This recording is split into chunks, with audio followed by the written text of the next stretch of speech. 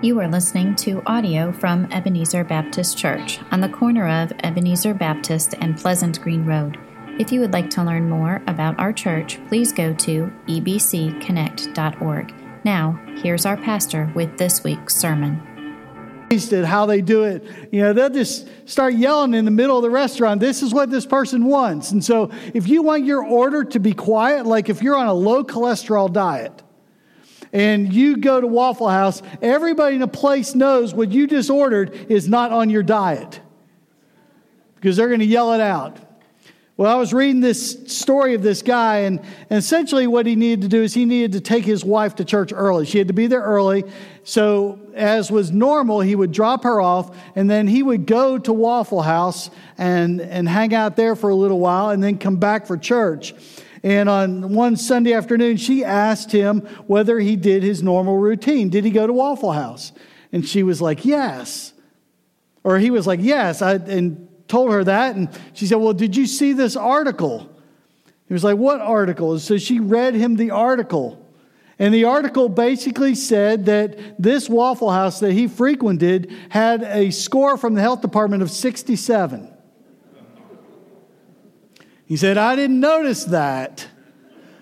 He said, but I did notice some other things. And so this is a picture that he took, and I know it's a little hard to see, but what it says in that little yellow box on the right-hand side, I found my place at Waffle House. And it's a guy who worked his way up from doing just menial things at Waffle House up to management. He said, I found my place at Waffle House. And what this guy describes in that Waffle House is this culture that exists of everybody doing what they're supposed to do.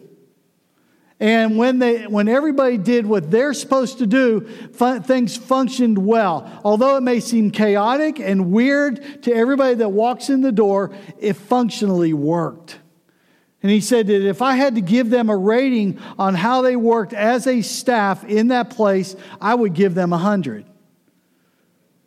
The health department didn't see it quite like that. Well, the rest of the story is that although he observed all those things and saw this poster on the way out, never saw the score, the follow-up for that Waffle House by the health department 2 weeks later, they got 100 on their score. So it obviously got better. I don't know what was going on that day. But culture is a big deal. The culture of anywhere is a big deal. And what Malachi in this prophecy, what he's sharing is really about culture and the heart culture of the people that were living during that time. So we know as we read Scripture that there are times when a people develops a hard heart. I was listening to a preacher on the way here, and he was talking about the heart of Pharaoh. The Pharaoh's heart was hard.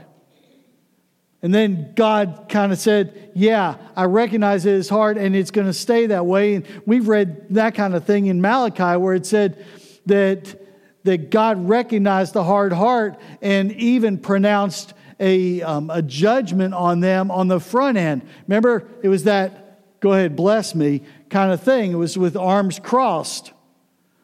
And when we're dealing with a culture, we have to question us with the same question that we've been asking for several weeks in this study. What is the condition of my heart?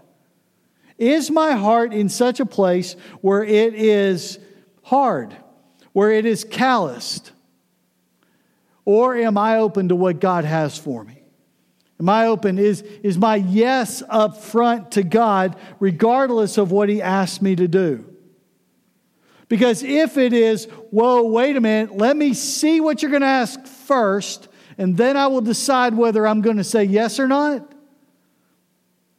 then we're kind of putting God in a strange position.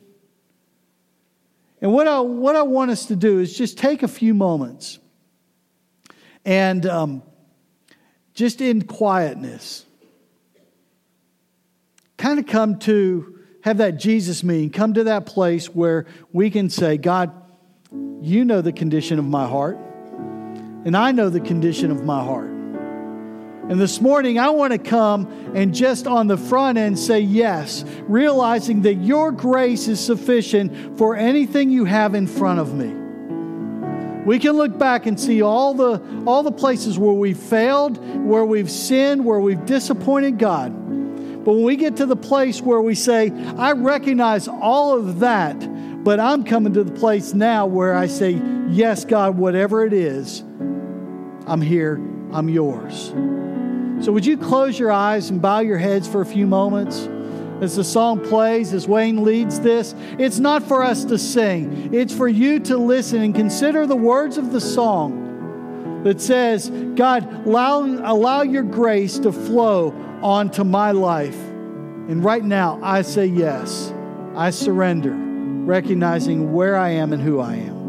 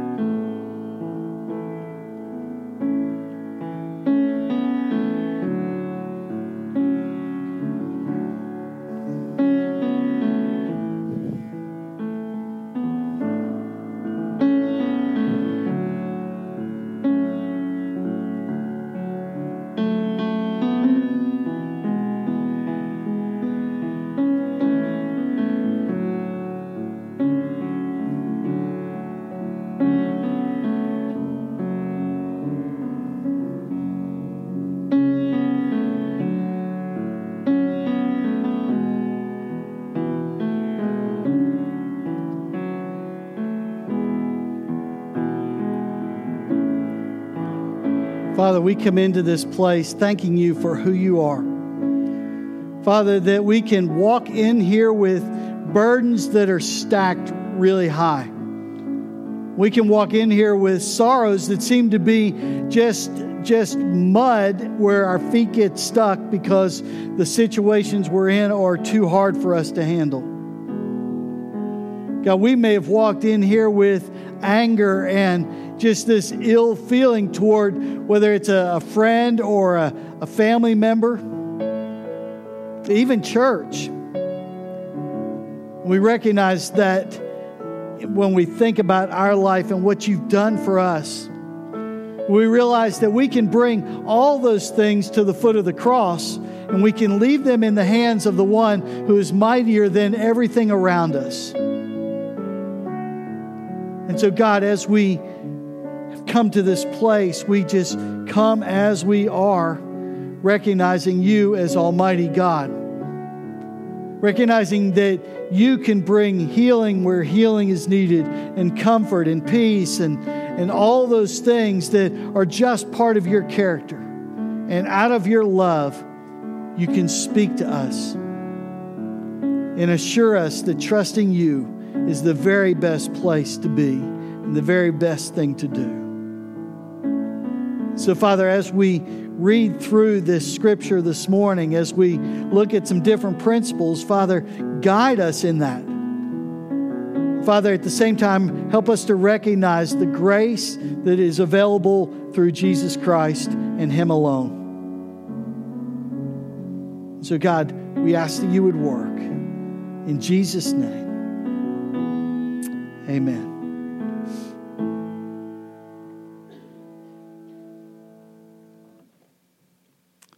There is a reason I wanted to start like that.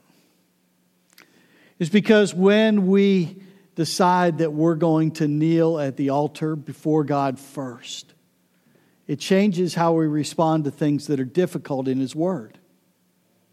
Because there are a lot of things in God's Word that are hard.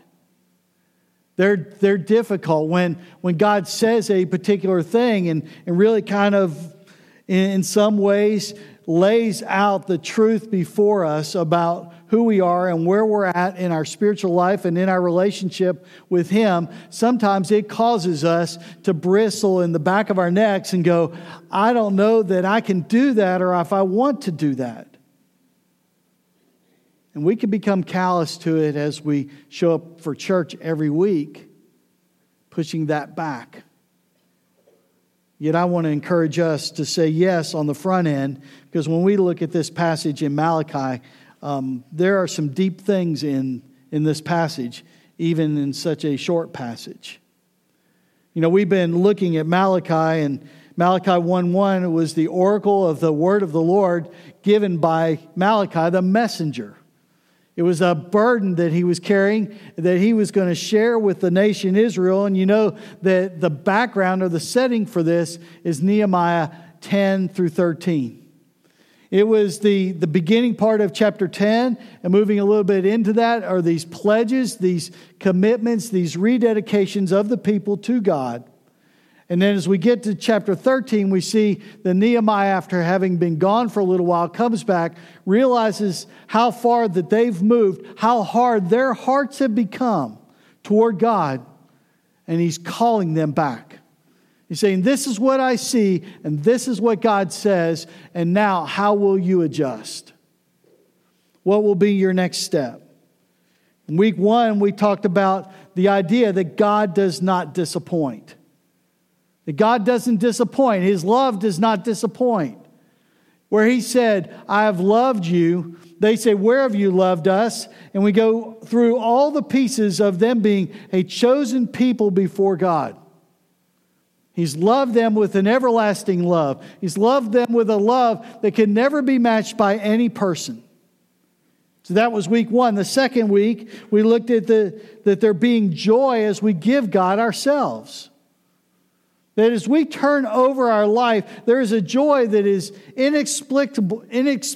You cannot explain the joy that comes when you know Christ, because that joy supersedes the circumstances we may go through.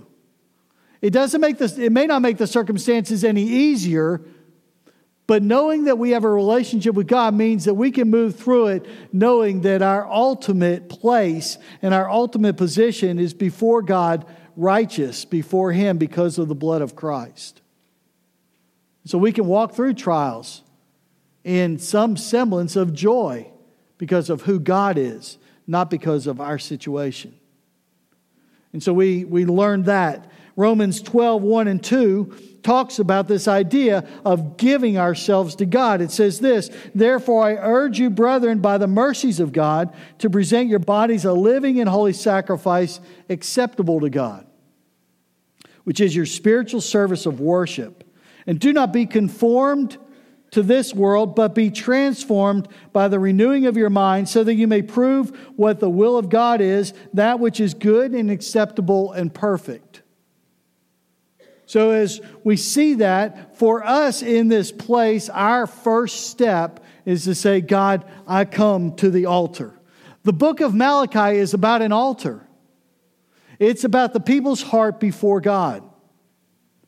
And so this idea that Paul brings up when he writes to the Roman church, this idea of presenting ourselves, that would apply to us. Come to the altar, present our bodies as worship. Present ourselves, our heart, as worship, to check the condition and to move forward. And so today, what we're going to talk about out of Malachi 2:10 through 17 is this remedy for unfaithfulness.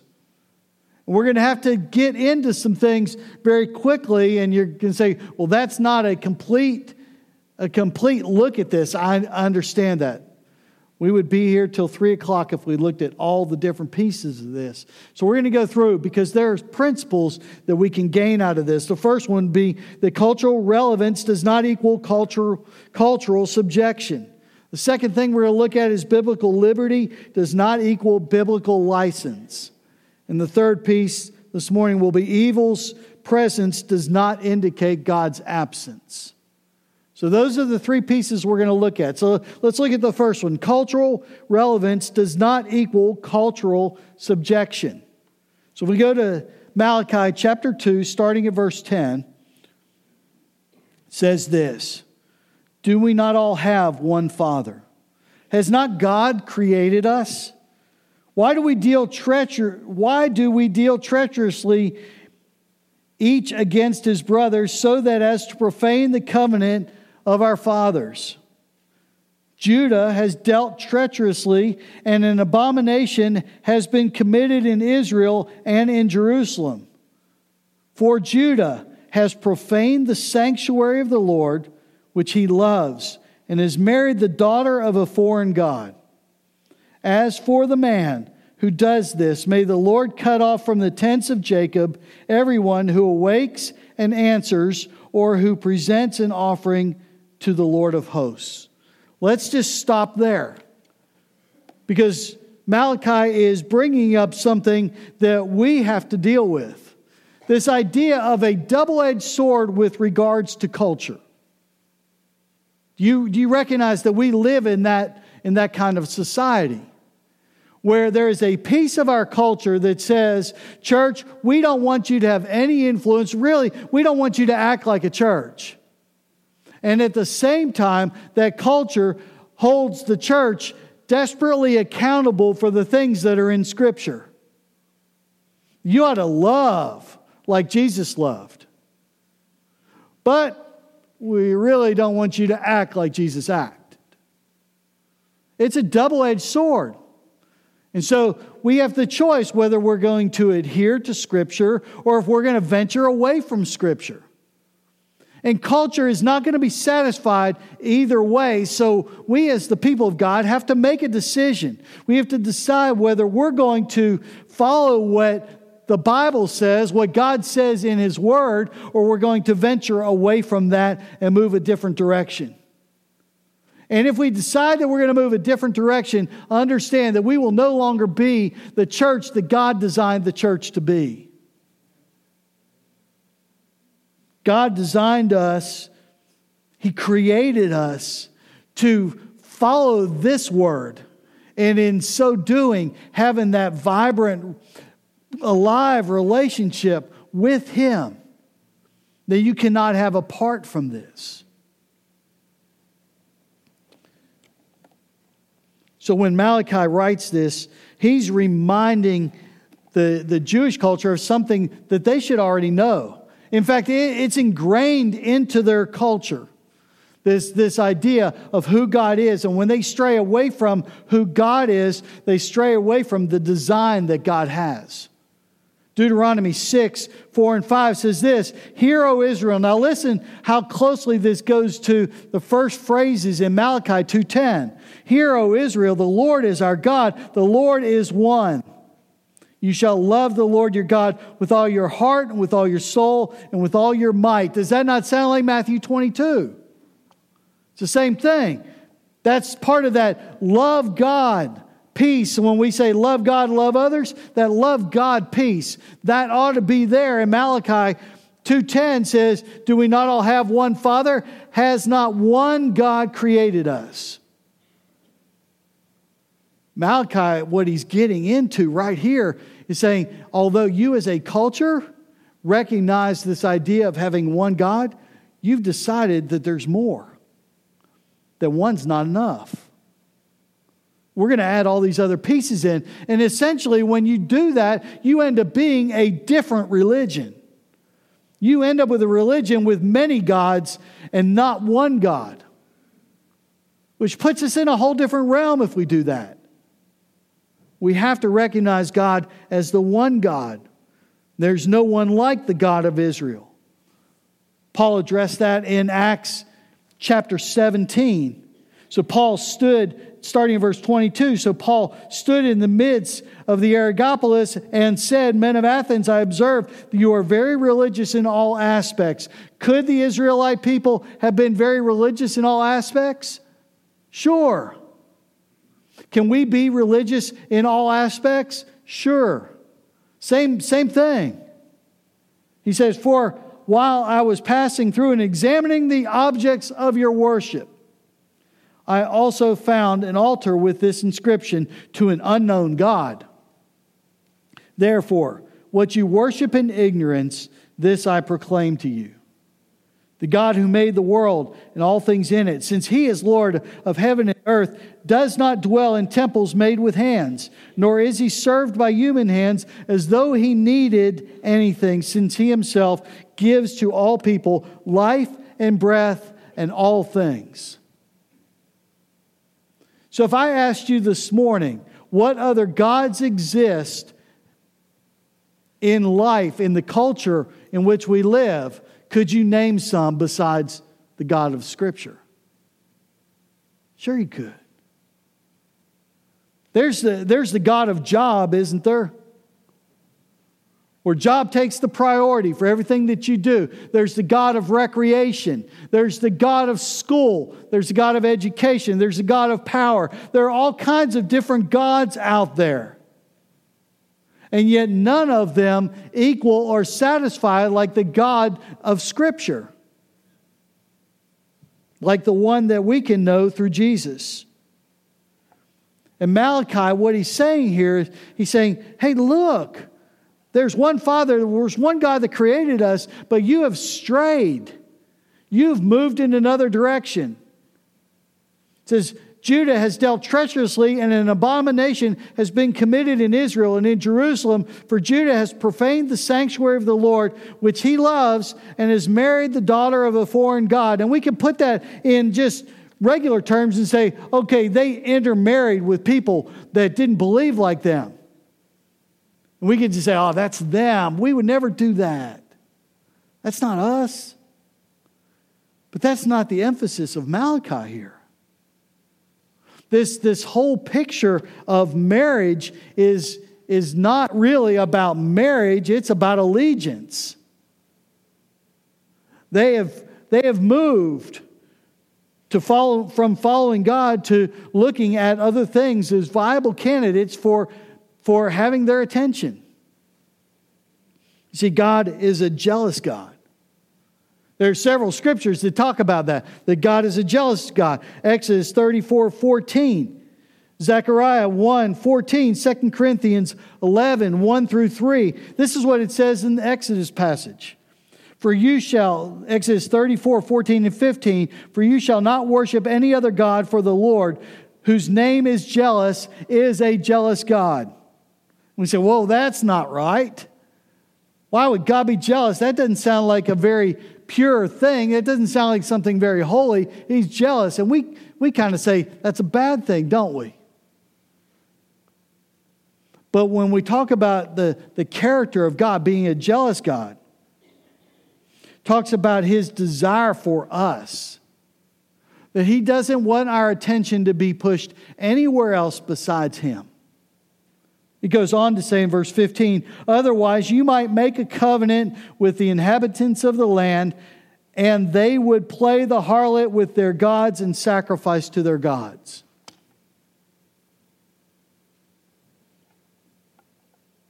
Why does God use the imagery of marriage in this? Talking about man and the relationship to him as God? So because marriage portrays a relationship of intimacy. It's found in the concept of covenant, that unconditional vow to keep promise. What God is addressing here is allegiance. And intermarriage, although it was forbidden, they understood it was forbidden. But when we talk about an allegiance to God, he's putting it in those terms so that they can understand it. Maybe this is the way to put it. Compromising relationship on earth represented a compromising relationship to God. That word profane in that passage means to injure or dissolve. Essentially, it means to wound. And Israel had marred the sacred dedication they were to have with a holy God. And Malachi was calling them out on it. They were putting relations with the daughters of a foreign god on equal turf of a relationship with Almighty God. The second thing in this passage is that biblical liberty does not equal biblical license. Liberty does not equal license. We could look at this in a lot of different ways. Verse 13 says, this is another thing you do.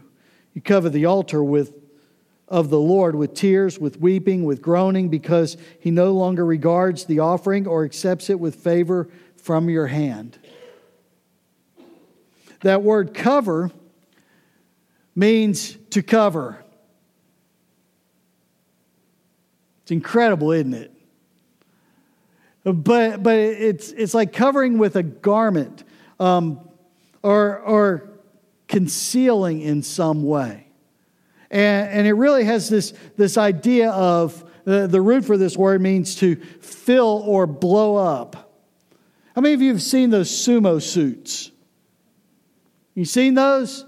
You put them on some people that don't know any better, and you put them in there, and they run into each other and collide and bounce and all that kind of stuff. But you can't tell how big the person on the inside really is, can you?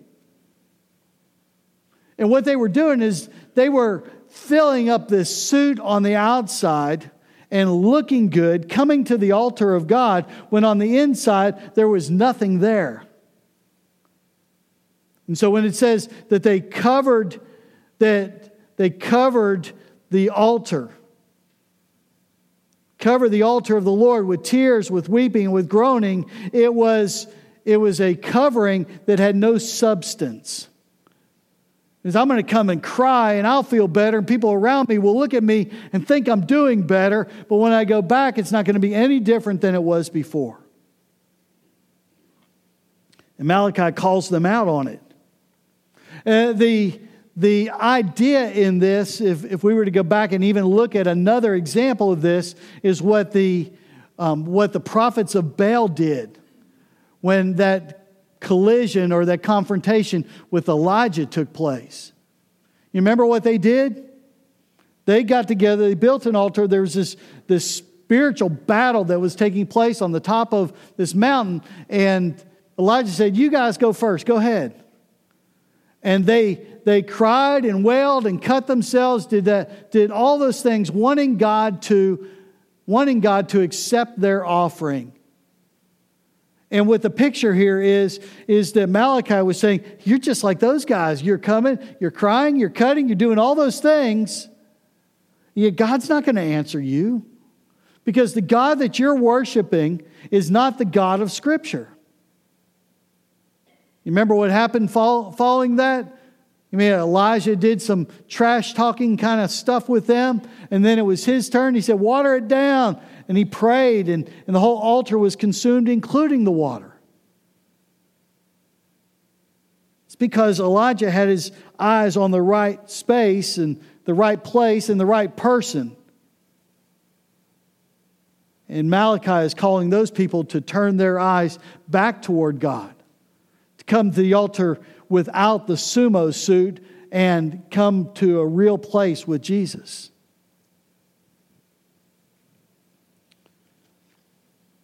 God discerns the motivation of the heart. It says in verse 14, "Yet you say, for what reason? Because the Lord has been a witness between you and the wife of your youth, against whom you have dealt treacherously, though she is your companion and your wife by covenant. But not one has done so who has a remnant of the Spirit. And what did that one do while he was seeking a godly offspring? Take heed then to your spirit, and let no one deal treacherously against the wife of your youth." And then this phrase that we're familiar with, "For I hate divorce, says the Lord, the God of Israel, and him who covers his garment with wrong, says the Lord of hosts. So take heed to your spirit, that you do not deal treacherously." God discloses the issue of allegiance with them. The picture here is the abandonment of a wife while seeking the replacement of something of that wife. And God gets at their heart motivation, their allegiance. And we see that practically even in our world. If we were to put it in terms of marriage, We could see it in a couple different places. We could see it in people that have affairs or those that are wrapped up and consumed by pornography. They may have turned toward careers or something else. They've put something else in place of the wife of their youth. And it's not necessarily, and I'm not telling you that any of these things are good necessarily. But there are things that we even put in those places that we would consider good. You know, a guy is made to provide for his household. He kind of has that built-in desire. But when we make the career our God, because we have this idea that we have to provide, then when we allow that to become a God instead of what God has provided to provide, then God gets replaced by something earthly. It's interesting in this passage where it talks about him who covers his garment with wrong. That word wrong, you know what the Hebrew word for that is? It's Hamas. It's just like you would expect. It's interesting when you look at that because in Arabic, the interpretation is zeal. But in Hebrew, it is violence. And so when we look at that, the idea is that in divorcing, there is an acting wrong. It is a violence toward a wife. Divorce is a violent act. You say, man, it doesn't seem that way. It seemed okay. I wanted what I wanted, and they wanted what they wanted. It's sin. Sin causes divorce. Why would God love something that is caused by sin? You would say, well, it was supposed to happen like that. It's not God's design. Now, I want to be very clear here because some in the room have been through divorce, and I recognize that. And divorce may have happened, and you may say, I was on the receiving end of abuse, therefore I ended up in a divorce situation. And I'm not going to ever tell you to stay in a place where you're being abused. So hear that.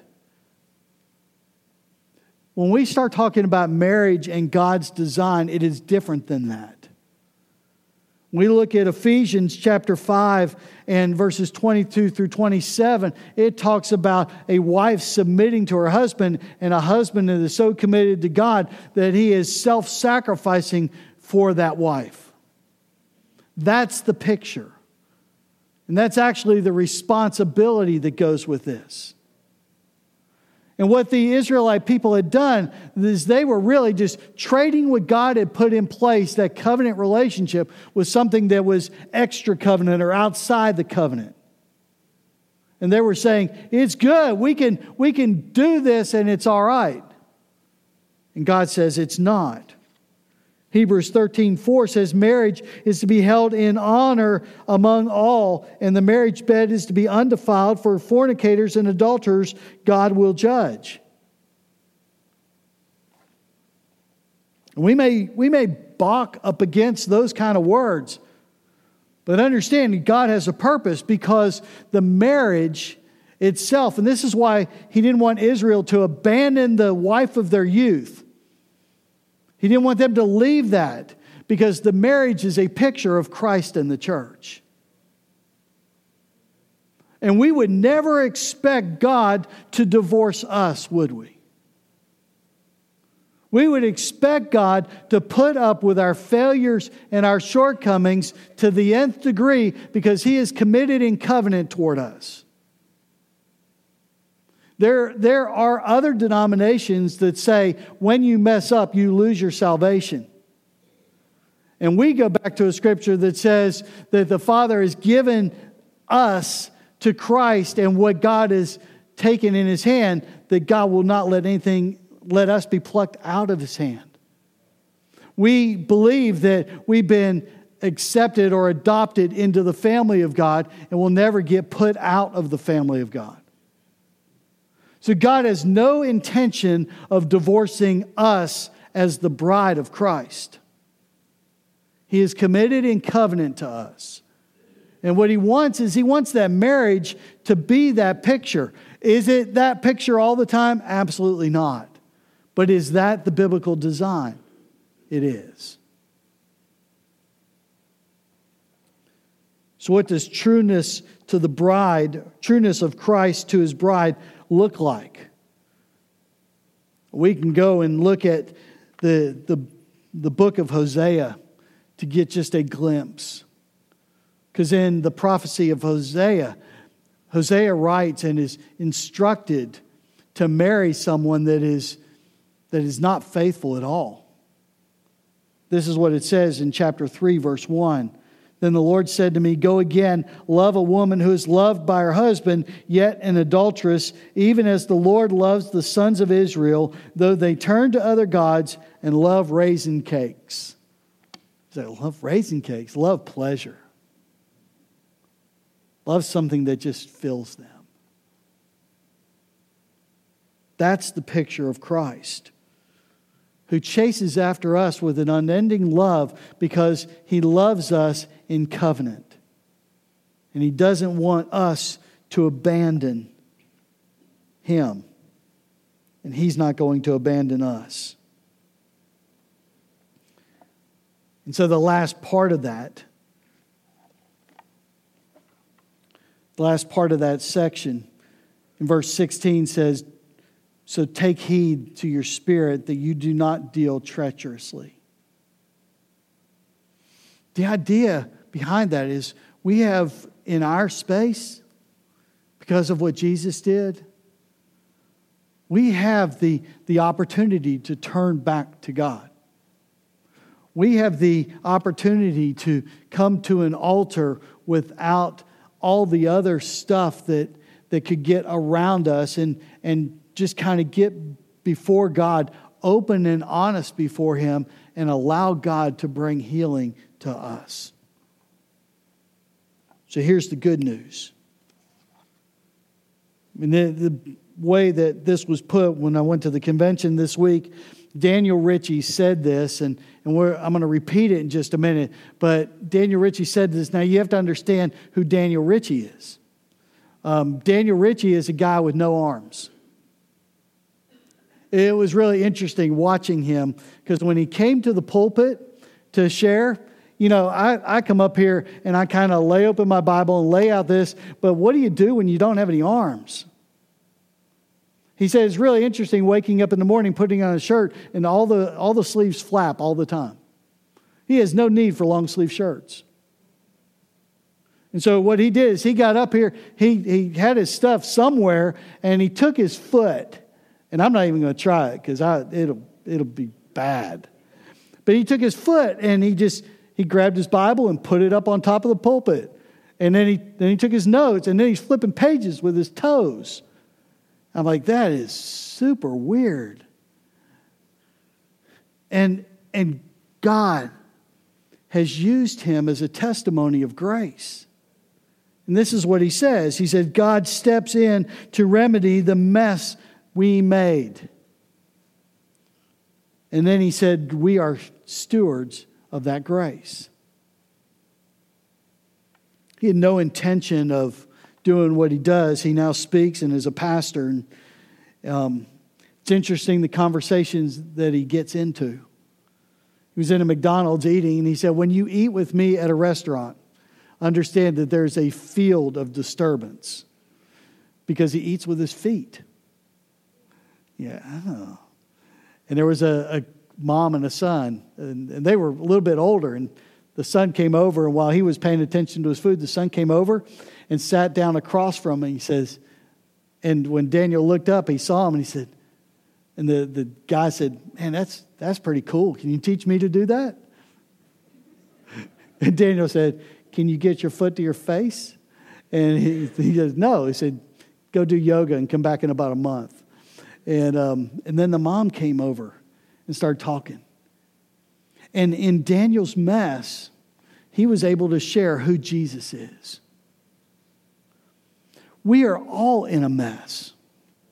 There's nobody in here that has it all together.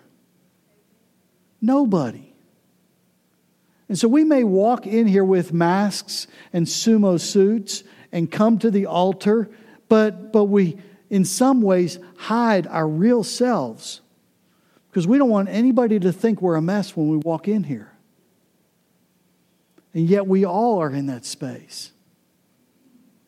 And so it's okay if we own that. Pete Scazzaro said this about the church. He says, we have to be intentional about taking the chaos of what people bring with them from their very different backgrounds, cultures, and families of origin and shaping it into a radically different culture that operates as the new family of Jesus.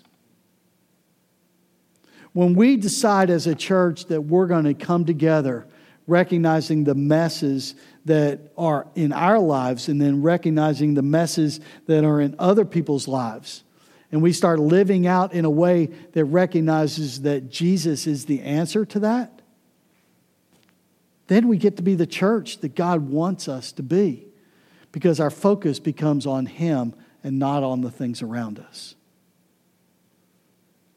Third piece of this morning comes out of verse 17. Evil's presence does not indicate God's absence. And if you look through Scripture, there's plenty of complaint. There's lots in here. It says in verse 17, you have wearied the Lord with your words.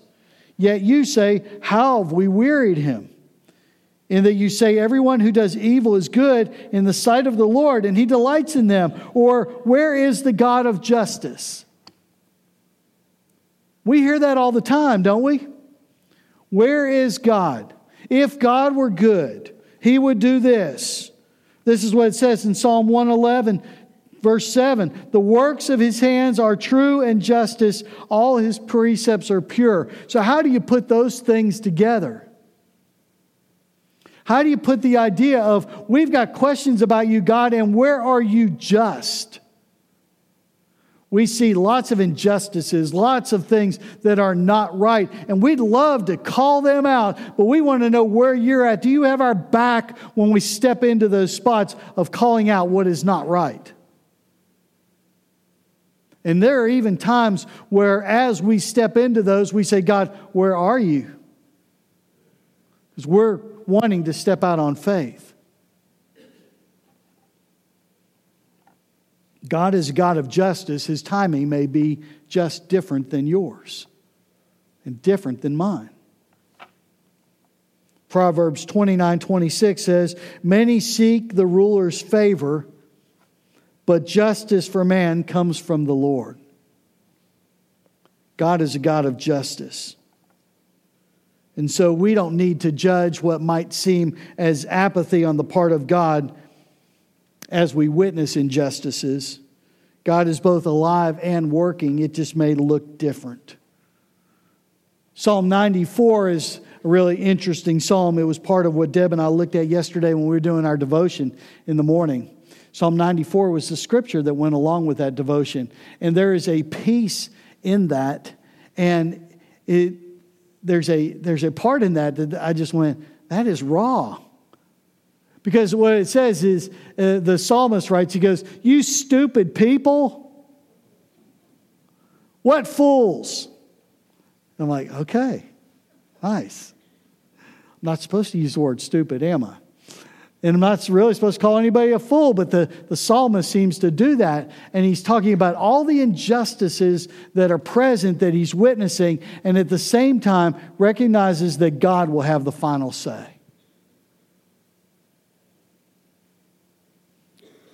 So why is there evil in this world? It's because of sin. Sin is the great separator that keeps us from God, that messes with our allegiance, that causes our motivations to be skewed.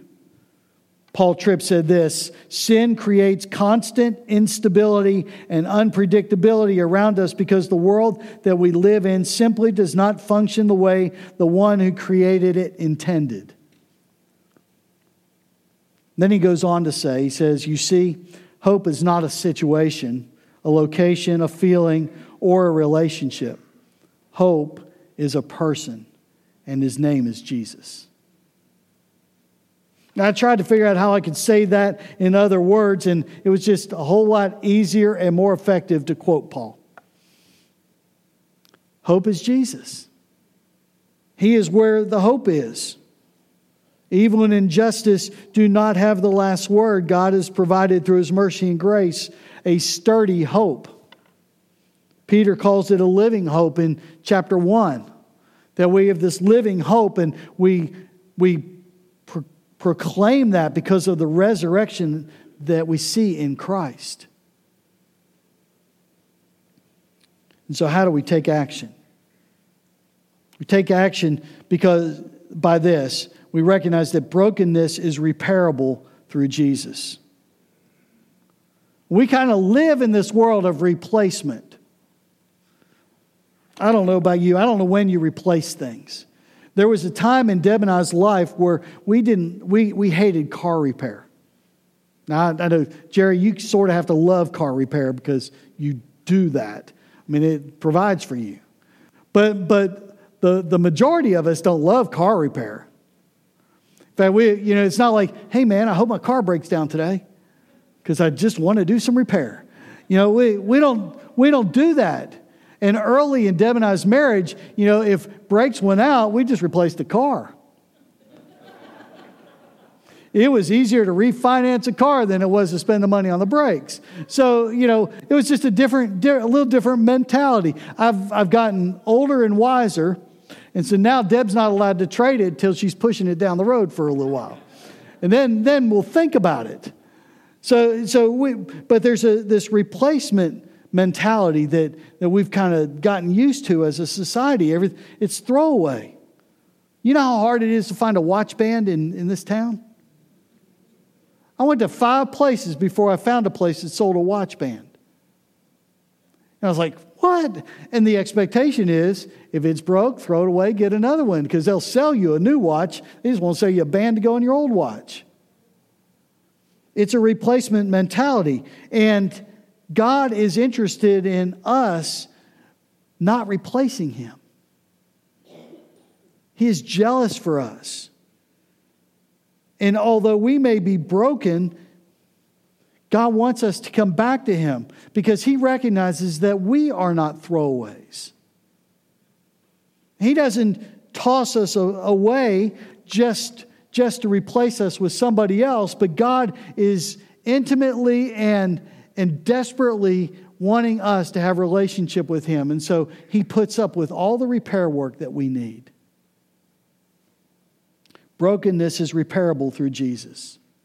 And this is how Peter put it. 1 Peter 1, 18 and 19. Knowing that you were not redeemed with perishable things like silver or gold or from your futile way of life inherited from your forefathers, but with the precious blood as of a lamb, unblemished and spotless, the blood of Christ.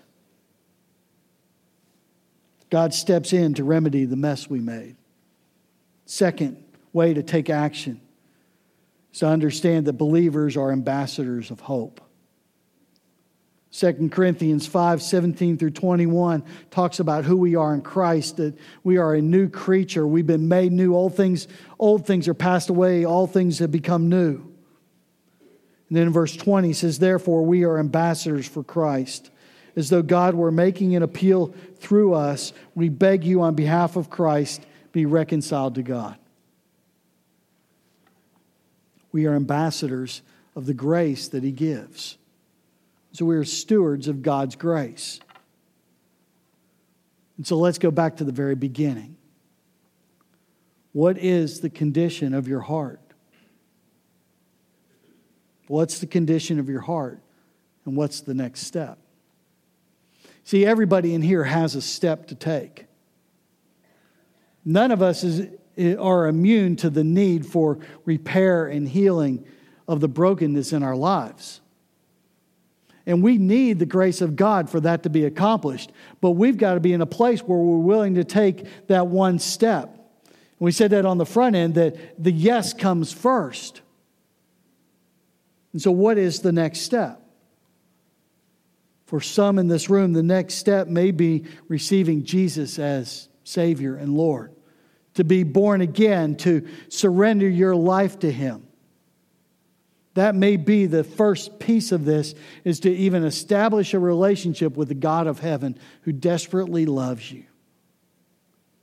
And so if you're in that spot this morning and you can't answer for sure that if you died today, you'd go to heaven, we want to settle that today.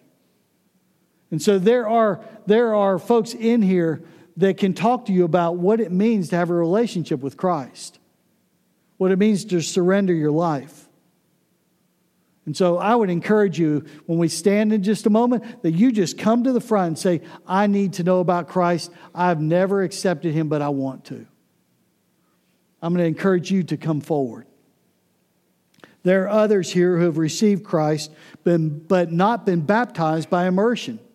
We believe that baptism by immersion is an important step of obedience in following Christ, because it signifies outwardly what has already taken place on the inside. And there are people in here that have been saved. They know they're saved. They know they're going to heaven, but they've never followed through in baptism. And we do it by immersion because immersion pictures that death, burial, and resurrection of Christ. It's that dead to old self risen as a new self. And so we use that picture. And some may need to make it this time to profess their faith and follow through with baptism. And then there are others here that may have been duped into thinking that your satisfaction will come from something other than God. You'll chase after other things, but you won't chase God. The advice that we've given our daughter, who would love to get married, and that's not an advertisement. What we told her, chase God. Chase God. Eventually, you'll run into somebody else who's chasing God. And when you, as a female, meets up with that guy who's chasing God just as hard as you, you will not have to change direction, but you will be joined chasing after Him together. Chase God. And there are some in this room that have abandoned the chase after God to chasing other things. And you need to come without the sumo suit to the altar and cry tears because you've abandoned God. This is a place to come. And lastly, there may be some that need to identify with the believers here in this church, who need to come to become part of this body, this local body of believers, so that we can be better together in accomplishing what God wants from this corner. And you just need to come and join. So as we're going to pray, and after we do that, we'll stand, and as God leads you, you come. Whether it's salvation, to commit to baptism, to be rededicated in your life to Him, or to join our fellowship, you come. Let's pray. Father, we thank You for Your word. We thank You for even these challenges out of the book of Malachi that causes us to check the condition of our hearts. And so, Father, as we go through this time of invitation, God, may Your voice be the loudest voice in the room. God, may our ears be perked up to hear the voice of the shepherd. And then, Father, as we prayed at the very beginning, may our yes that we said early on translate to being yes now at this point. Thank you for listening to this audio from Ebenezer Baptist Church. We welcome you to join us next Sunday at 10:30 a.m. for our weekly worship service.